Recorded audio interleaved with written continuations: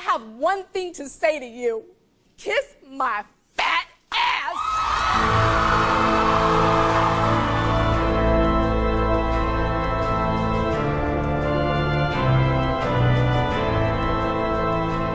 Welcome to Season 1, Episode 4 of R.I.P. Diets. It is I, the Grim Reaper, Emily Lubin, here to guide you through the shitstorm that is diet culture.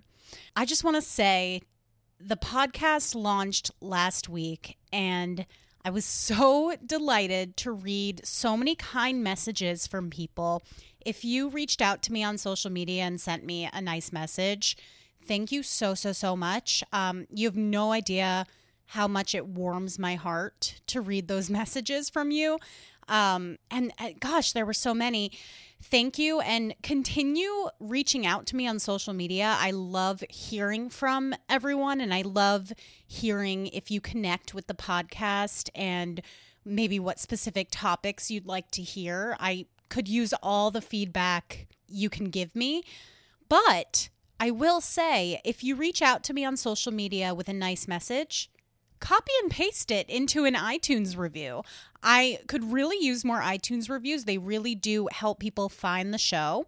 And as you all know, I'm trying to start a revolution. So I can really use all the iTunes reviews I can get. So I'm going to start reading some gorgeous reviews that I receive right up top. And I got one shortly after the podcast was launched. And it's a gorgeous review. I'm just going to go ahead and read it. This review was written by Pippa Mags. Shout out Pippa Mags. The title of the review is Emily is Awesome. Oh, thank you. And it is a 5-star review. This is a topic that needs open dialogue and frank discussions. Emily is sure to deliver. I listen to her on other podcasts, check her out on Hot Mess Comedy Hour, and her guest appearances on Keith and the Girl, Only in New York, and others. Emily is insightful, compassionate, and approaches dark topics with a candor that makes you feel like you're in the company of an old friend. Looking forward to many episodes. Thank you so much for that review.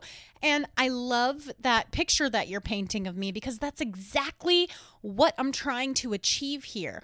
I want to make you feel like we're having a sort of fireside chat, or maybe to make it more relatable, I want to make it feel like you just texted me after a long day and I said, oh, come on over, girl, we'll talk about it. And you come over, I pour you a glass of wine, and then we sit on my couch and watch some 90s rom-com and talk about everything that's fucked up in the world. Because that's my favorite thing to do, is commiserate with friends. And quite often, things that I talk about on the podcast spill over into my everyday conversations. It's actually not that far off. So, on that note, I want to be really frank with you guys and tell you that recording this episode today was a bit of, I don't want to say a struggle, but you know, it's a little hard for me to sit down and record today. Because I am not having a great day. I'm actually not having a great week. I have my period, and you know, it's day 2 of my period, which is the worst day for me personally. It's just, the first day is like a cakewalk, and I'm like, this is no problem. I'm such a woman. And then by the second day, it's like the floodgates have opened, and I'm just out here being Moses trying to part the Red Sea. And also, I deal with a lot of feelings of discomfort in my body. I feel bloated. I just feel disgusting, and it can be really easy when I'm feeling like that to get into a negative mindset and kind of resort to old patterns of thinking and old habits. But I try my best during those times to stay strong. And by the way, it's not even just when I have my period. You know, some days I do not feel great. Some days I don't feel so hot. I don't feel cute. And that happens to everybody. I don't want to come on here and make it seem like I am a pillar of strength and I have these ideals that I 100% always stick to and I never slip up and I never have to check myself. It's actually quite the opposite. I constantly have to check myself. I constantly find myself thinking, oh, you look fat in that, and then having to correct myself.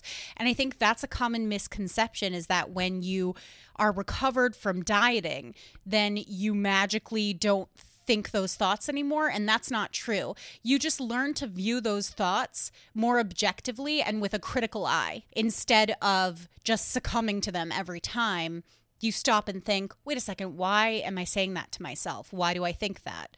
Or if it has to do with food, and you tell yourself, oh, I shouldn't be eating that, to stop and think, why do I think that? Is that a diet culture thought?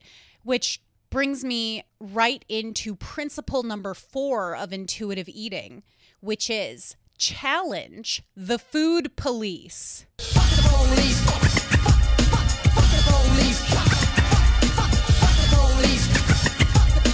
the police. And I'm going to read the official definition from intuitiveeating.org. Scream aloud no to thoughts in your head that declare you're good for eating minimal calories or bad because you ate a piece of chocolate cake. The food police monitor the unreasonable rules that diet culture has created. The police station is housed deep in your psyche, and its loudspeaker shouts negative barbs, hopeless phrases, and guilt-provoking indictments. Chasing the food police away is a critical step in returning to intuitive eating. So how do you put this into practice? Because we all have the food police in our head, or, these negative thoughts, whatever you want to call it. And how can you effectively put it into practice to say no to those thoughts and to reinforce your way of thinking when you're doubting yourself so much, and maybe you had a conversation with someone that day and they said something as arbitrary as, sugar leads to cancer, or sugar. So somebody said to me one time, sugar is going to be the next smoking. And I said, what do you mean? Like, you're going to get lung cancer from it? And she said, no, not lung cancer, but, different types of cancers. This, mind you, was not a doctor who said this to me. I find that, people just make false claims all the time that they can't back up with any kind of science or statistics. But for some reason, those words still carry weight with us. And we have a lot of fear of the unknown in general. So I think it can be tempting when somebody gives you health advice to just think, oh, okay, maybe they're right. But by the same token, maybe they're wrong. And also, I'm here to tell you, they are wrong. Food is fucking food. It's not going to give you cancer. So going back to how do you put it into practice? So when you pick up a food, if you have a negative thought or you start shaming yourself for eating it before you've even eaten it, you can say to yourself, or you can even say out loud if it helps you, that's a diet culture thought. And I have to do this with myself. It varies between, I think that's a diet culture thought. Sometimes that's an eating disorder thought, depending on the nature of the thought. And once you identify which of your thoughts are being influenced by diet culture, you can remind yourself that you don't believe in diet culture anymore. So that thought that you're having is not the truth. It's just your internalized fat phobia. And I was debating whether to say this today, but fuck it. I have a confession to make, and I'm probably going to say this and people are not even going to blink at it, but it's something that has been kind of haunting me. Last week, I met a friend in the park. I met a couple friends in the park. Socially distanced. Don't come for me. It was socially distanced. But I met a couple friends in the park, and it was on a weekend. And here in New York City, things have gotten real loosey-goosey in terms of like people protecting themselves from coronavirus. A lot of people are out in the East Village or even here in Brooklyn where I live, just out in the streets, congregating outside bars with little styrofoam cups of margaritas and no masks on, just gathering in groups and acting like nothing is happening. And I find it very confusing. I feel like I'm being gaslit by everybody because I'm still being fairly careful. I mean, I am socializing with people, but I'm still taking extra precautions. And maybe it's because I see my mother a couple times a week and she's in her 60s and I want to protect her. And I've seen my dad as well. But I just think people are getting real wild. Maybe there's something in the air. I mean, it is June. But I met these friends in the park the other day, and there were all these kids running around. There were all these families clearly not staying very far apart from each other. And one of my friends was getting a little anxious about it. And at one point, a child ran by us and he was very close to us.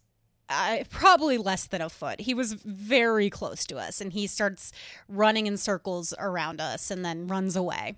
And my friend said something like, oh my God, I can't be here. That fat kid just ran by us and he was sweating. He's sweating on us, whatever. And he said it in a, like a frantic, humorous way.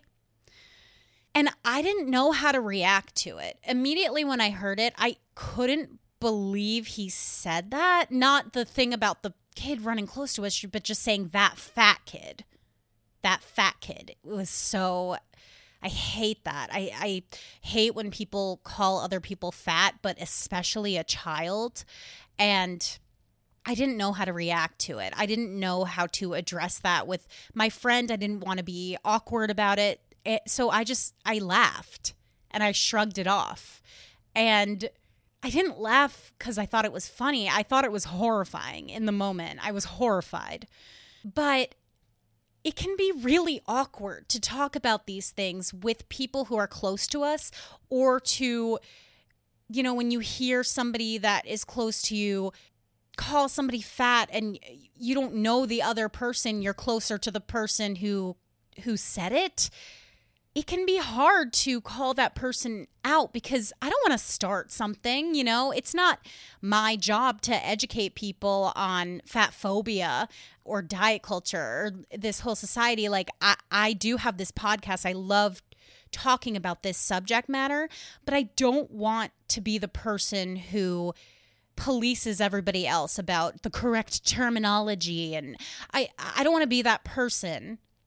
So it's really been eating me up inside, to be honest, because, and I felt bad for an entire day afterwards. And I was trying to figure out why exactly I felt so bad about it. And it's because when I was about 9, I went to my aunt and uncle's country club. My aunt and uncle live in Connecticut and belong to a country club with a pool, and we used to all go to the country club and hit the snack bar and hit the pool. And it's one of the most fun things from my childhood. I went to the country club and I was in a tankini, they called it. I mean, they probably still call it a tankini, but I haven't worn a tankini since I was probably 11 or 12. And my aunt had been saying all day, oh, look at your little swimsuit. Oh, you're so cute. And I think I felt like hot shit a little bit. And then my mom took me home. And when we got home, my mom said something like, oh, your aunt said that you looked like you lost weight. And I got very defensive about it because I was so sensitive about my weight. I never liked anybody to say anything about my weight. I just wanted to be invisible, honestly. And I said something like, oh, why would she say that? Why would she comment on that? Why'd she even notice that? And my mom was like, Emily, don't get defensive. She was giving you a compliment. And I was like, but I'm skinny. And I was not skinny, okay, by any definition. But I think I wanted to be skinny so bad because I knew how much other people wanted me to be skinny. So that was my retort in the moment. But I'm skinny. And my mom got in my face and said, "You're fat." And it's just one of those things that has stayed with me throughout my entire life. And sometimes I think about it when I hear somebody call, especially a child, fat, because I know what that's like, and I know how painful that can be and how evil it can sound. And I just know how unproductive it is as well. And I never would call a child fat, not to their face, not behind their back, because it's such a source of pain for me and something that I've never fully recovered from. But then when my friend said it, I didn't know how to act in the moment. And I laughed and shrugged it off and tried to forget about it. You know, I'm not going to beat myself up about it for doing that, because once again, it's not my job to tell people how to act or what to say or how to refer to people's bodies or even to comment on people's bodies, which I think you never should. But I do think that if you yourself find yourself commenting on other people in that way, you need to stop and think about, how could my words possibly be hurting somebody? Because that one comment, that one, "You're fat," it has stayed with me my entire life. And it's something that I think about sometimes and I start crying. So I never want to inflict that pain on someone else. I know that anyone who is ridiculed by someone for their weight has probably been ridiculed for it before and has probably ridiculed themselves plenty of times and has called themselves fat, and you calling them fat reaffirms it and just takes a toll on their self-esteem even more. And I don't know. I mean, I don't know if I'm around that friend again and something similar happens, I'm going to try to say something, because I don't think it's right. Thank you, guys. That was hard for me to say because, you know, that I never even talked about that in therapy. I never even talked about that because I also have sympathy for my mom in that moment of weakness. She probably felt like, oh, my child is resisting this so much, but she needs to lose weight. So when people say you lost weight, she should be happy. Why is she not happy? And, you know, that's just the product of being raised to think that you need to be skinny, and that's the most important thing, and wanting your child to believe that too. And do I think that's right? No. Would I do that to my children? No. But I have a lot of empathy for where she was coming from and that she thought she was failing as a mother by letting me be heavier than she thought I should be. Okay, so now we're going to talk about television. I feel like I talk about TV in every episode, but hey, we're in the queue and I'm watching a lot of TV. And one thing that I've been revisiting, because it's such a comforting TV show, is Gilmore Girls. Ooh, where you lead, I will follow anywhere that you tell me to if you need. Anyone who has not seen Gilmore Girls, what are you doing with your life? I mean, my boyfriend says it's trash, but I don't care. I wait till he's in his office, aka the kitchen, and I wait till I'm in my office, aka the bedroom, and I watch it by myself during the day because I find it very comforting. I watched it a lot when I was younger. Gilmore Girls is about a mother and daughter, and the mother, her name's Lorelai, had her daughter, Rory, when she was 16. Which sounds like it would be a disaster, but somehow it all worked out for her. She runs an inn. It's a very unbelievable show. Like, it's almost theatrical. You can tell that the entire show was filmed on this one lot. And you can see, like, the Hollywood sign in the background sometimes. And it's not a very immersive show. Let's just put it like that. All the characters talk super, super fast. Gosh, I'm blanking on the name of the person who wrote Gilmore Girls. Let me just look it up. But it kind of has an Aaron Sorkin feel of people talking really, really fast and people being way too clever for how they would actually be. And the lead character, Lorelai, We have a on and off relationship. I like Lorelai, but I do think she's a little bit too quippy for my taste. She's kind of like manic pixie dream girl-esque, as is her daughter Rory in a lot of ways. They're very similar. But one of their quirks, the mom and daughter, they're very close. They're like best friends. Oh, time out. Amy Sherman Palladino was the creator of Gilmore Girls. She has that style. She did Marvelous Mrs. Maisel, which is similar, and it's one of the reasons why I actually couldn't get into that show. I watched the first season and I stopped because that style just throws me off. It's just a little too... we're being a little too smart-assed for me. But then again, I watched all 7 seasons of Gilmore Girls, so who am I to say? Everybody has those shows that they love and they hate at the same time. And if you don't have one of those shows, you're living half a life. But one character quirk that Lorelai and Rory in Gilmore Girls have is they eat a lot. And they're both super duper thin, super duper pretty, and they eat massive amounts of food and never put on any weight. I looked it up because I've noticed this trope in TV shows, mainly sitcoms. I see it a lot in sitcoms of, you know, this thin, cute girl who eats a lot and never puts on weight. And the eating a lot is kind of like an endearing, cute thing. As long as she doesn't gain any weight, of course. And when I looked it up, I literally Googled thin woman eats a lot trope. And it came up with the skinny glutton, which is not a term that I had ever heard, but perfectly describes what I'm talking about. Another example would be Liz Lemon in 30 Rock. Now, I want to send my driver into Manhattan to pick up dessert. Anybody know a good place for cupcakes? I think there's a place... McEnroe, give me a break. I'm on it. 77th in Amsterdam, 68th in Columbus, 125th and President Clinton Boulevard. Also, don't overthink it. Sara Lee, Frozen. Unbelievable. She eats a lot and she's a thin woman and she doesn't put on weight, but it's kind of like a way to poke fun at her and people call her a slob and whatever, but she's, you know, she always looks great. There's Leslie Knope on Parks and Recreation. I wrote down some of these because I kept thinking of more and more and more. She's a little bit less so, but she seems to mainly eat waffles. She loves waffles, and she loves them from this one particular diner. Anything for my favorite customer. You spent over $1,000 last year on waffles alone.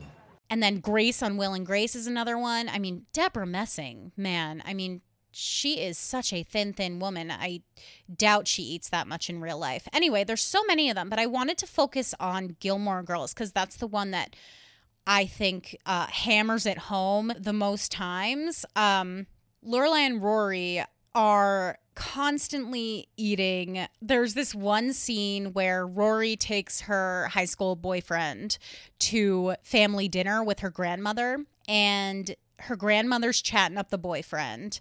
By the way, this boyfriend was a total fucking asshole. He was like, I read a lot and I'm a loner. And he was just like a huge douchebag to Rory, like disappeared on her, whatever. But he was definitely her hottest boyfriend. Got a little something for the bad boys, don't you? But the grandmother says to her boyfriend, oh, you know, Lorelai and Rory eat so much and they maintain these tiny little bodies. And then he says, they should be studied. This one eats just about anything. Grandma. I'm sorry, but the way you and your mother eat and those slim figures of yours, it's a medical marvel. They should be studied. It's chock full of scenes like that. They have these movie nights and they're always grocery shopping before it and getting like enough food to feed a family of 10. Do we want marshmallows? And jelly beans, and chocolate kisses, cookie dough we have at home, peanut butter. Ooh, do you think they have that thing that's like a sugar stick on one side, but then you dip it in the sugar on the other side and then you eat it? It's definitely over exaggerated, but people are constantly commenting on it, oh my gosh, they eat so much. They're so small. How is it possible? And I always found it so frustrating. I always hated it. And I couldn't exactly put my finger on why I hated it. But now that I'm reading more about this skinny glutton trope, I'm figuring out exactly why I don't like it. And the reason why I don't like it, let me be clear, I don't think there's anything wrong with a thin woman who eats what she wants. In fact, I believe that everyone should eat what they want and they should never restrict themselves. I think I've made that very clear. However, if we show a larger bodied woman eating in the same amounts on a sitcom or in a movie, it's usually reduced to a punchline or it's used to degrade the character and make them seem disgusting. I can't stop eating. I eat because I'm unhappy. And I'm unhappy because I eat. To me, this parallels society, and we give thin people a pass on eating anything they want while shaming fat people for eating the same things because of the potential health ramifications. And the fact is, we don't care about anyone's health that much, because if we did care about their health, then people would have seen Lorelai and Rory on TV and said, these women have binge eating disorder. These women eat way too much takeout. They don't home make any of their food. They're eating marshmallows all the time. Like, what is going on? They survive on diner food and massive amounts of coffee. That's not healthy. But nobody was talking about that. Everybody was talking about how cute it was. And it was because these were thin women. So anytime somebody in your life tells you, you would be so much healthier if you ate like this, or if you ate less of this, or about somebody else, they would be so much healthier if they did XYZ. They do not really care about their health. Let's make that very clear. They're using other people's health as a reason for them to lose weight. And this is a coded form of fat phobia. Let me just define fat phobia for you in case you don't know. Fat phobia is the fear and dislike of fat people and the stigmatization of individuals with bigger bodies. So it doesn't literally mean a fear of fat people. That would be crazy. It's just like how homophobia does not mean a fear of gay people. It's a dislike or a disdain of those people. And you can have internalized fat phobia. I know I do. Otherwise, why would I have laughed when my friend called a kid fat? You know, and as I explained, I did it because I felt awkward, but I think there is an element of I am not confident that the other person will see my side. And, you know, if somebody had said, oh, that gay kid over there is running so close to us, you better believe I would have bit back, because that's crazy. But fat phobia is still something that is very accepted in our society, and people feel very free to call other people fat. And the word fat, I will say, and this is leading into today's interview that I'm very excited for you guys to hear. But the word fat has been taken back by many plus-size women as an empowering term, or I'm sorry, not even an empowering term, but a neutral term. Kind of like it's a descriptor word the same way that blonde is a descriptor word, or tall, or short. It's a word that is so loaded for so many people, and I would not recommend just going up to somebody and calling them fat or saying, you know, hey, you're a fat woman, where do you buy your clothes? Because not everybody likes that word, but for some people, they have taken back that word. Kiss my fat ass! I think there's a big difference between you knowing that somebody identifies as a fat person and referring to them as fat and calling somebody fat in a degrading or rude way. It's easy to tell the difference. I think you all can handle that. I don't need to hold your hand through that. But today's interview, or rather today's conversation, let's call it a conversation, I like that more, is with Megan Ixom, aka Miss Giggles GIGGGLES on Instagram.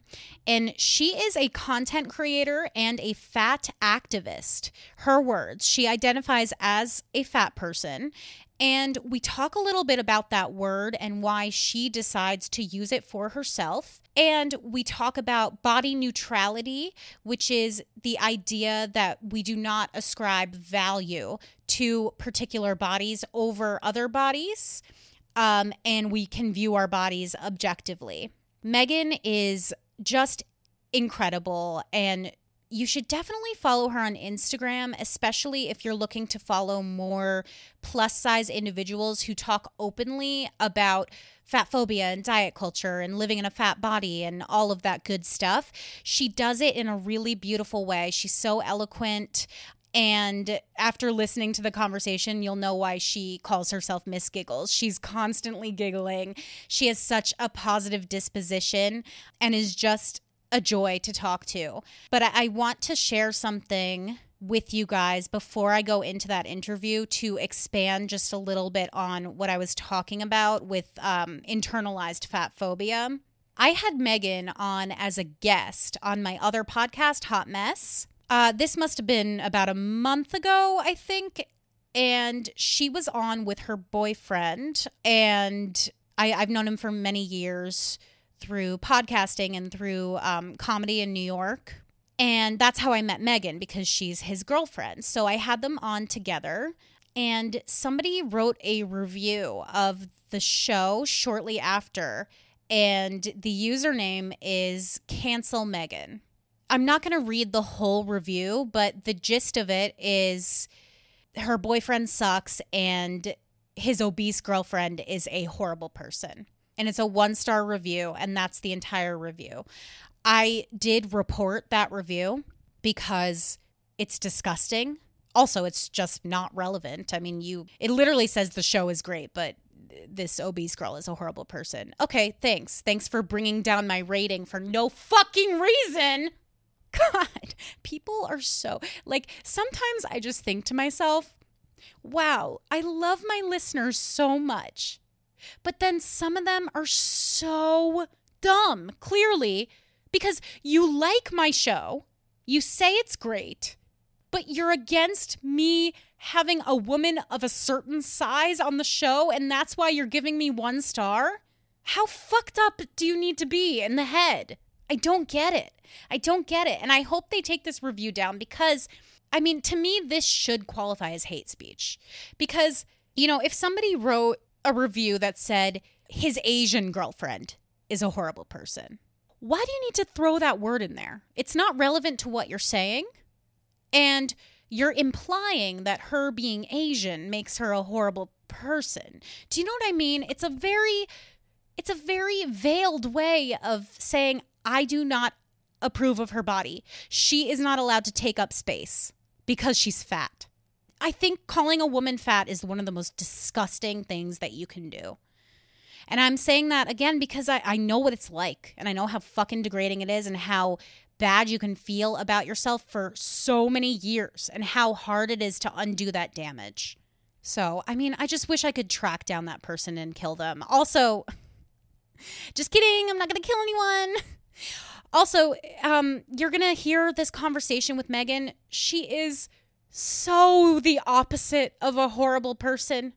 There are horrible people in this world. She is not one of them. She is an earth angel. One thing I will say is that the audio on this conversation got a little distorted, mostly on my end, and I sincerely apologize. I always want to have the best quality audio that I can. But I still think it's a really worthwhile conversation to listen to. So if you can get past that, I fixed it as much as I could. And if you can get past it, I really think you're going to love it. So without further ado, here is my conversation with Megan Ixum.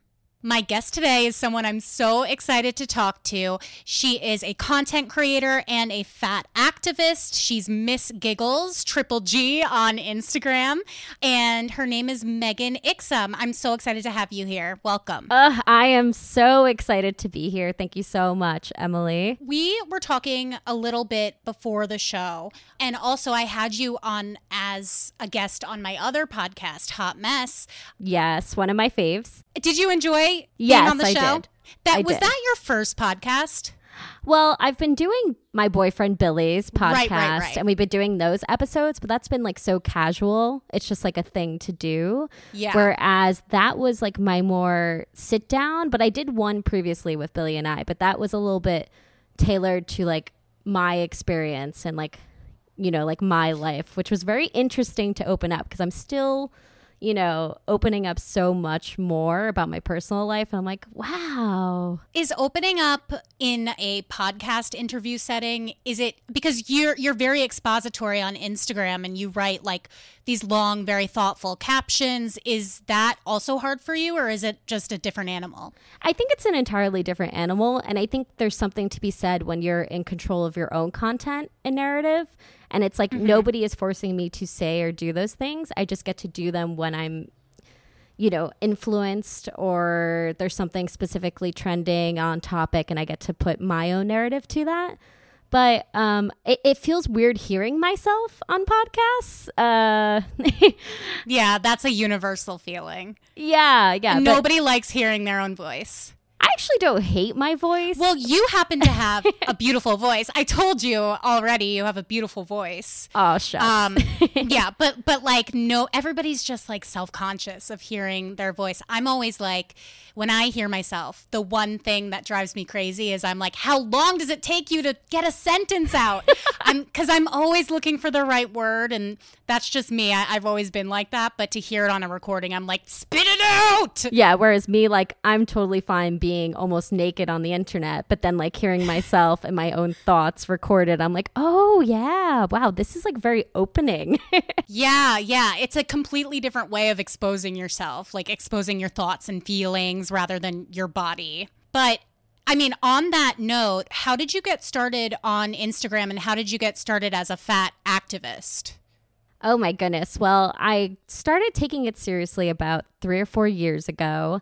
I found myself finally, after years of self-loathing and self-hating, really enjoying exploring a creative side. And I have a background in marketing.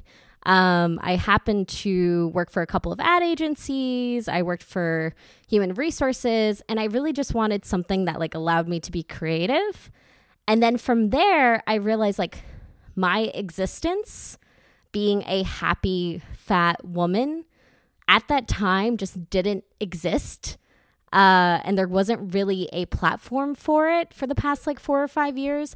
And then to the point of which where people were coming up to me and I thought that I was just taking normal photos of my outfits and, you know, like character. And then people were like, you're so inspiring. And like, you know, like it's taking so much depth and like seeing you and seeing how happy you are within yourself and within your body just makes me feel better about myself.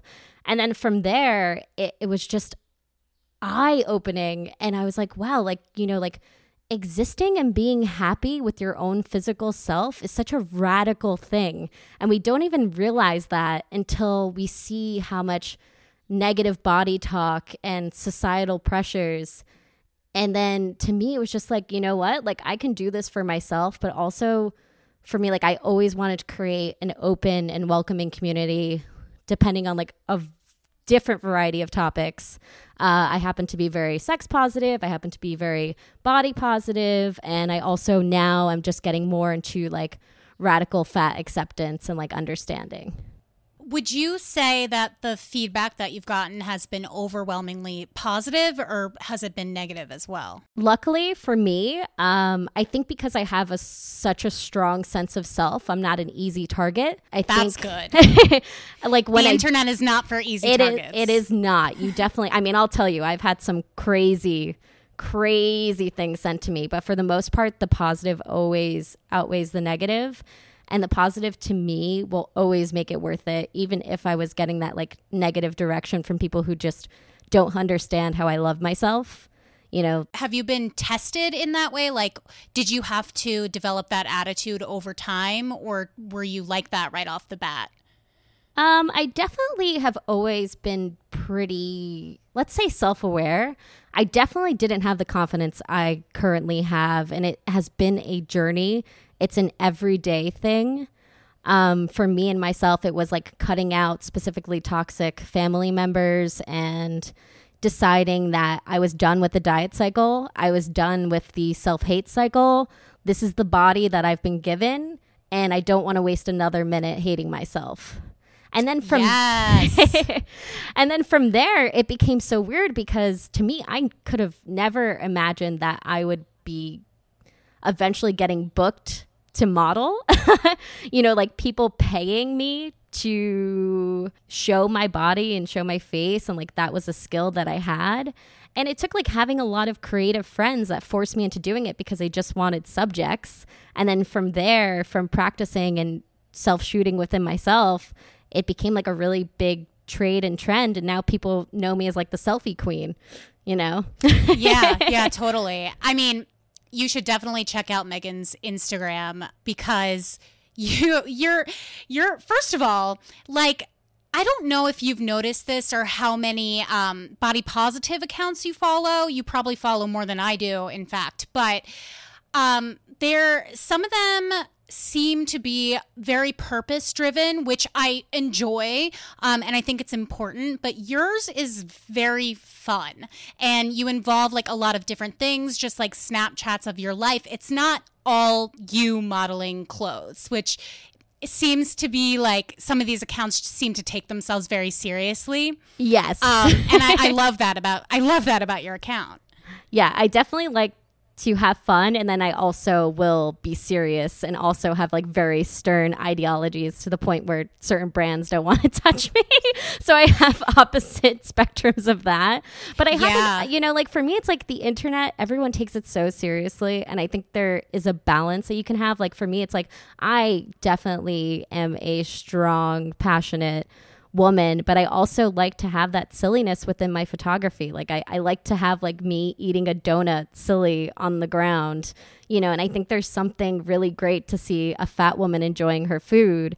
And that was also like one of the things that got me going on my Instagram was like the response I would get from me wearing a fantastic outfit, happily eating my food. I cannot tell you how many people came up to me and were like, that changed my life. And I was like, what? How did that photo influence you? Like, I'm just eating a burger. And they're like, the fact that you are comfortable, because like the fact that you were comfortable and showing that like I am taking up this space, like I'm no longer feeding into the narrative of like fat people have to enjoy and eat certain things. Like you're just doing what you want. And that also helped me launch to the place where I'm at now. And I love taking those kind of photos where I'm just like enjoying a fantastic meal. That was one of the ways that I got over some of my own insecurities. I used to suffer throughout middle school. I used to hide and eat in the bathroom because I didn't want people to watch me eating. No, that's like Mean Girls. Yeah, because I was so teased for like eating specific foods and not inherently terrible foods. That, you know, what society perceives to be very unhealthy foods, all food, you know, food is fuel, but food is neutral. Yeah, people. Food is neutral. But yeah, I had such bad anxiety that I would not eat in public until I was about like 23, 24. I'd be very self-conscious about it. Well, yeah, I mean, it's so heartbreaking. I don't know if I mentioned this to you, but when I was younger, I was classified as overweight. I don't use those words anymore, but that I was classified as that, and my parents were always trying to get me to lose weight. It was like a very tense situation in my house. And, you know, I started to notice very early on that people would make comments about things that I was eating, but if my sister was eating the same thing, it was cute and it was like almost like endearing. Like people would be like, oh, look at her. She's so tiny and she's eating a whole pizza, you know, but if I did that. And so I think like when you're little, that feels so personal and you don't realize that it's something so much bigger than all of us. And it's this systemic fat phobia that we can't seem to escape from. So I'm wondering, like, at what point did you make the switch between like being self-conscious and feeling bullied and feeling like down on yourself to then transforming, being like, I'm a fat person and that's okay. And I'm healthy and happy. Well, I mean, a little of my background is like I grew up in a pro-dieting environment. I started dieting at the age of 10, where my mom would sneak me into Weight Watchers meetings and convince the people who work there to weigh me, even though it wasn't policy for someone my age to go. You know, that's funny because they have Weight Watchers for kids now. Oh, don't get me started on that. But, you know, like I grew up in a very pro diet culture. Like I can't even tell you how many diets I personally went through, to the point in which in college, when I was finally able to be in control of my own diet, I went the opposite way. I sadly suffered from anorexia and bulimia, to the point of which like I got down maybe 2 sizes and was eating maybe 600 calories a day. Yeah. And I still, you know, couldn't get to that ideal societal sizing. So then to that point, I was like, this is like, it's just not going to happen for me. Like my body is just not capable of being that small, like no matter what I do. And I've always been athletic. I've always, you know, worked out and been pretty just like active. And this is just the way my body is. But it got to the point where I had really supporting and wonderful relationships. I never was really shamed by people I had like serious romantic relationships with. And then from that, I started doing my own research and surrounding myself with people who valued me as a person, and then slowly got away from, sadly, those negative people who I wanted their opinions and I wanted their approval, and then finally realized that wasn't going to happen. And I chose myself. I chose my own happiness. And it wasn't an overnight thing. It literally was me for a year reminding myself that not only was my body wonderful and delicate and strong and capable of so many things, I also brought it around the world, and I was hiking mountains, and I, you know, like I really cherished it, and I was getting adored. And I think that to me, like within myself, and despite like what other people would say, because I still got negative comments. I've been bullied for my size for quite a bit. I finally just like, enough's enough. Like at like 24, 25, I was like, I have nothing more to prove. Like I know who I am as a person. I know I'm a good person. I know I care about others. And if people are going to hate me because I'm fat or call me fat, then that means I'm a pretty goddamn good person, if that's the only negative thing you can say about me. Hell yeah. That's what a beautiful space to be in, and mazel to you for like being able to achieve that at a young age, because it takes people their entire lifetimes to break free from that cycle, you know? Oh my God, it's insane. The things and the comments that I hear still that people will say in front of me, it breaks my heart, because it's like you see so much beauty, whether it be outer and inner, and you're like, I hate seeing people around me just tear themselves apart.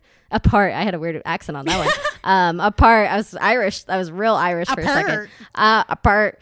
But like seeing that and just looking and being like, wow, like I've come so far, because I would never say that about myself. Like I'm so hard on myself, but it's always professionally and personally. It is no longer to do with my body, you know? Yeah. And those are things that you can control. Yeah, 100%. Like those are things. But that's the mindset too, is also like we believe that that's something that we can control, and we can control our food intake, and we can control and put ourselves on a diet. And it usually is something that people who are having troubles outwardly and with other things will fall back on those, you know, what I would say traditions. Because what's more traditional to most women identifying people than changing the narrative and talking negatively about your body? But that could be said about anyone. Yeah. I mean, it's also like a bonding experience between women. Yeah. And, I mean, to be honest, not just between women. I actually think back when we used to gather in groups. Oh, right. Yeah, remember that time? It was so nice. I would notice that the people around me would mention either, you know, their quote lifestyle change or their diet or the weight that they've lost at least 3 times in one gathering.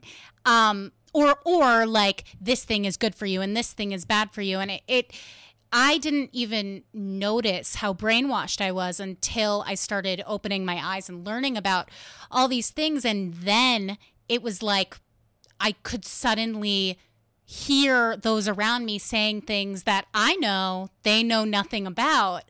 And I just wonder, like, how this information seeps into our brains. Like, are we hearing it from doctors? Are we hearing it from our family? Is it a combination, you know? I think it's such a societal thing. I think it's like a topic of conversation. And it's sometimes some people, that's all they can obsess and fantasize about is like this ideal body image and this idea of fantasy of what they can be and not be accepting of who they are now.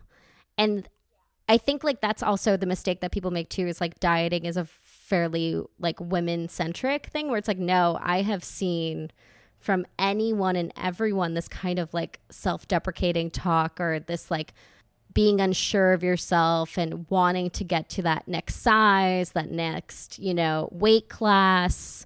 My life, I'm going to buy a bathing suit when I reach, you know, 180 pounds instead of 200 pounds. Which is so sad. I mean, I touched on that in one of the earlier episodes, but it's so funny how we aspire to have a, quote, beach body, but we maybe go to the beach like 8 times a year. Yeah. You know what I mean? So silly, but it's a marketing ploy. I mean, it's such a huge marketing ploy. There was like an example of this too, where it was like a Beachbody dieting co. And they like filtered the actual person that was the model. And it was just like those like AdWords just work. It's like that Beachbody because that's the most nude that we're allowed to be as a society before getting too sexy or too, you know. Yeah, but God forbid you be in your underwear, you know? Yeah, exactly. So strange. I am wondering, the word fat obviously has been taken on by fat activists, like taking back the word as a descriptor word. But a lot of people still see that as like a negative word, a shaming word. How do you think of the term fat and how do you explain it to people? Oh my. So I actually just had someone recently call me fat on the internet and I shared my response and I shared the screenshot and people, of course, their first initial reply was how rude or how sad. I'm like, fat to me is such a neutral word, just like straight size is and plus size is. It's just a descriptor.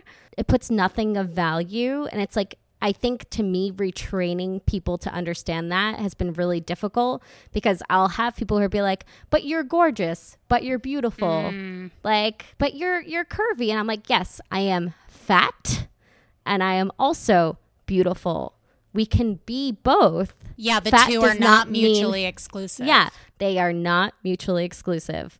And it's a struggle. I'm telling you, like I work so hard to reclaim and I try to use it as much as I can to the point where I was hearing my boyfriend constantly describing me as this beautiful fat goddess because he's like, I want to keep pushing the positive narrative. Ugh. And it was very interesting to hear that. And I was like, yeah, like I'm okay with that. You know, like I am okay. And I know that I am fat, like, yeah. And saying that. And I want people to say that. And it's like, I am fat, but I am so many positives with that. The fat is just a description if somebody was describing me on the street. Totally. Are there any words that you don't like? Like, do you not like curvy or are there any that like get under your skin? Curvy's totally fine. And I had this conversation with somebody who asked me what the appropriate way to describe herself would be. She was about, if I have to put a number, a size 10. And she was like, I don't describe myself as thin. I'm not comfortable saying that, which is totally fine. I'm also not comfortable saying I'm plus size. And I was like, I think curvy is a very okay descriptor of really anyone. It describes femininity. Yeah. But, you know, words are very powerful. And I also try to like stay away from too harsh of descriptors that put too much of a gender role as well. And I think, you know, like there's certain words. I recently had a discussion about the use of thick. Oh, THICC. Yes. And it was really eye-opening to see how people were using that word inherently respecting fat spaces. And the word was actually created by 90s Black femme fat women as a positive to try to transform that narrative. And to me, like, I can't speak from their experience. I can only speak for myself. But sadly, sometimes the usage of thick gets thrown into places that don't respect fat women. Can you give an example? Because I don't know if I've seen that. I have seen accounts, for example, that have described if I had to describe them, they are petite, white or white passing women who will use terms like this fat, thick pussy, but yet will not create spaces or will talk down on actual fat women. Gross. Yeah. And that's where my, like, you know, because I think the word maybe isn't even, I've discussed this where it's not even inherently made for me. Yeah. Yeah, well, you do need to consider the history of the word. And even, I've actually heard debates over whether body positive is a word that everybody can use because it was invented for the same reason. Well, not for women of color, but just for plus size women to feel more accepted in the space. And embrace their size. So then when you see, you know, thin models adopt the same term body positivity just for like a hashtag or for, I don't even know what, it is kind of grating and I see that. But it's like, it's also like, where do you draw the line there? Yeah. And I think, well, actually body positivity was created for Black fat individuals. Oh, really? I didn't realize forget that. If it was, yes, I forget if it was the 70s or the 90s. I don't remember offhand, but it actually was created specifically for those people. And then they adapted it to all fat people as a way to kind of turn the narrative. But then it became a buzzword about a year or two ago where everyone was interacting with it, which I have very mixed feelings about the use of body positivity. I think the space has kind of been taken away from the people it was intended for.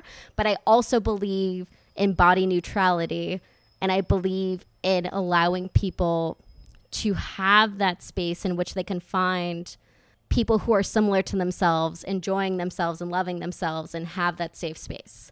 But that is the reason why I no longer use body positivity as much as I inherently would, even though like people consider me a body positive content creator. I now identify as a fat activist specifically because we keep getting kicked out of the spaces in which we create to allow acceptance of all people, and yet the narrative gets taken away from us. I recently had a fight about fat phobia where someone who identified themselves as a thin, straight-sized, attractive woman, this is their words, and was like, well, I suffer from, you know, issues with my body as well. And I was like, yes, I understand that. We all suffer from our own body issues, but you do not suffer the same societal norms and pressures that fat phobia enables, to the point of which we don't get the right healthcare, we get denied employment. And I've had threats to my life. I was like, have you ever had threats to your life and existing in your body? You know, I just actually recorded a whole episode about thin privilege and about this whole idea that some people don't think that thin privilege even exists because, just like you said, somebody of any size can definitely have body image issues, and they could be completely depressed over it and hate their body. And everyone has the right to feel however they want about their body.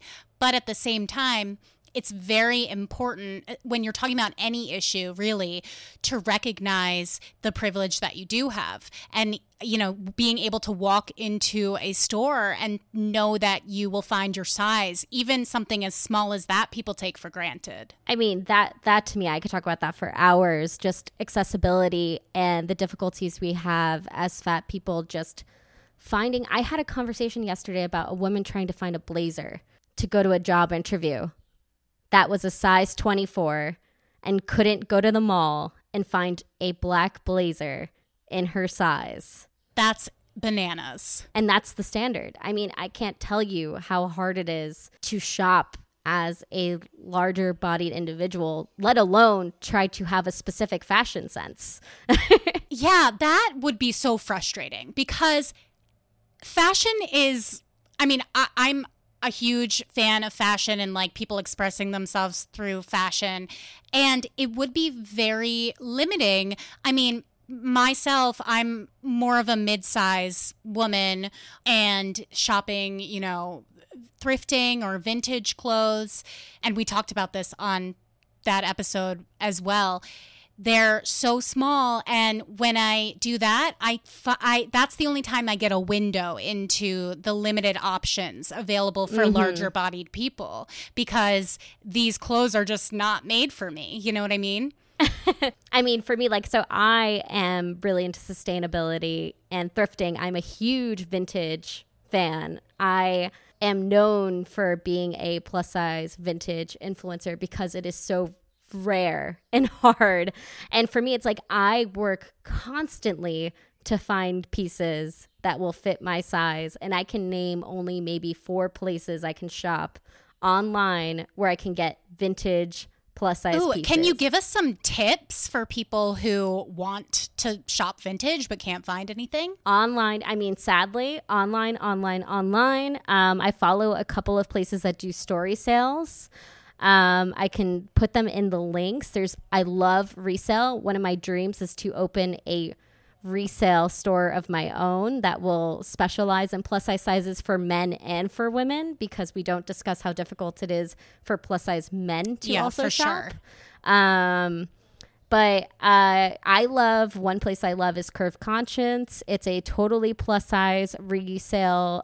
They do story sales, and they're located in Philadelphia, and it's owned by a wonderful woman, person of color, who started the business, I think, 5 years ago, and she's just killing it. So I love giving her my money. And there's another vintage specific store out of Chicago. I can't remember the name of it, but I'll try to throw it in, send it to.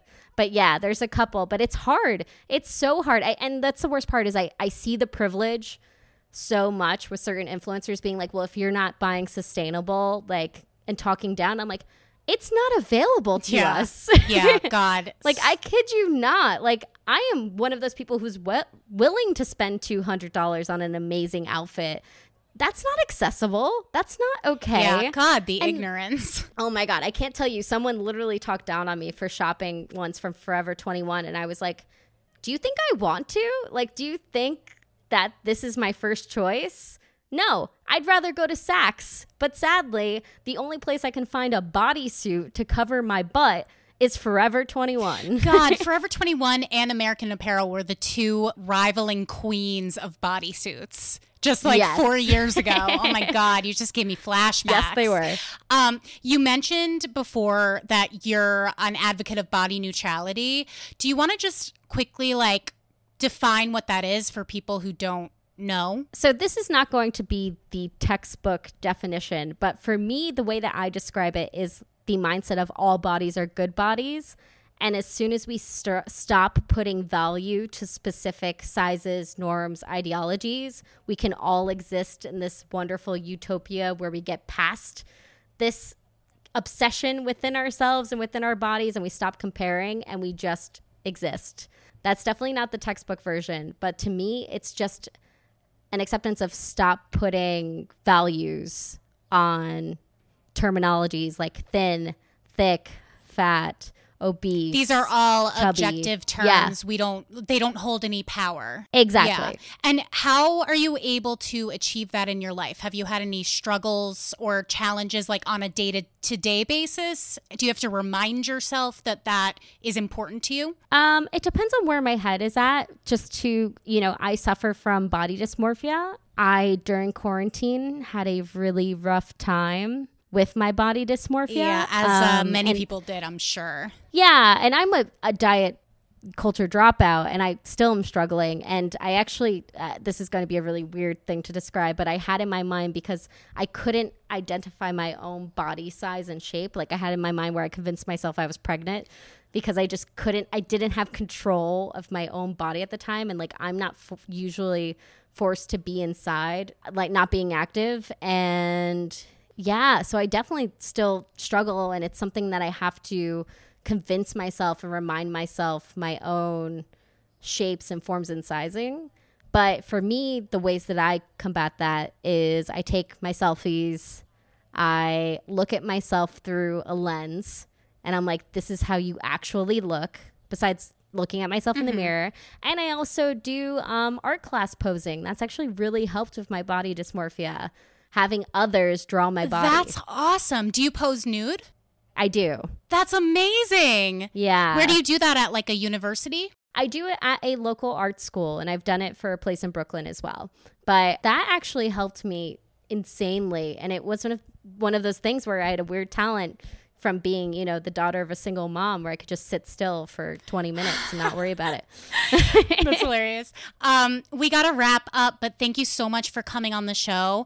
Where can people find you and follow you and consume you? Well, the easiest place to follow me is Miss Giggles on Instagram. It's MSGIGGGLES.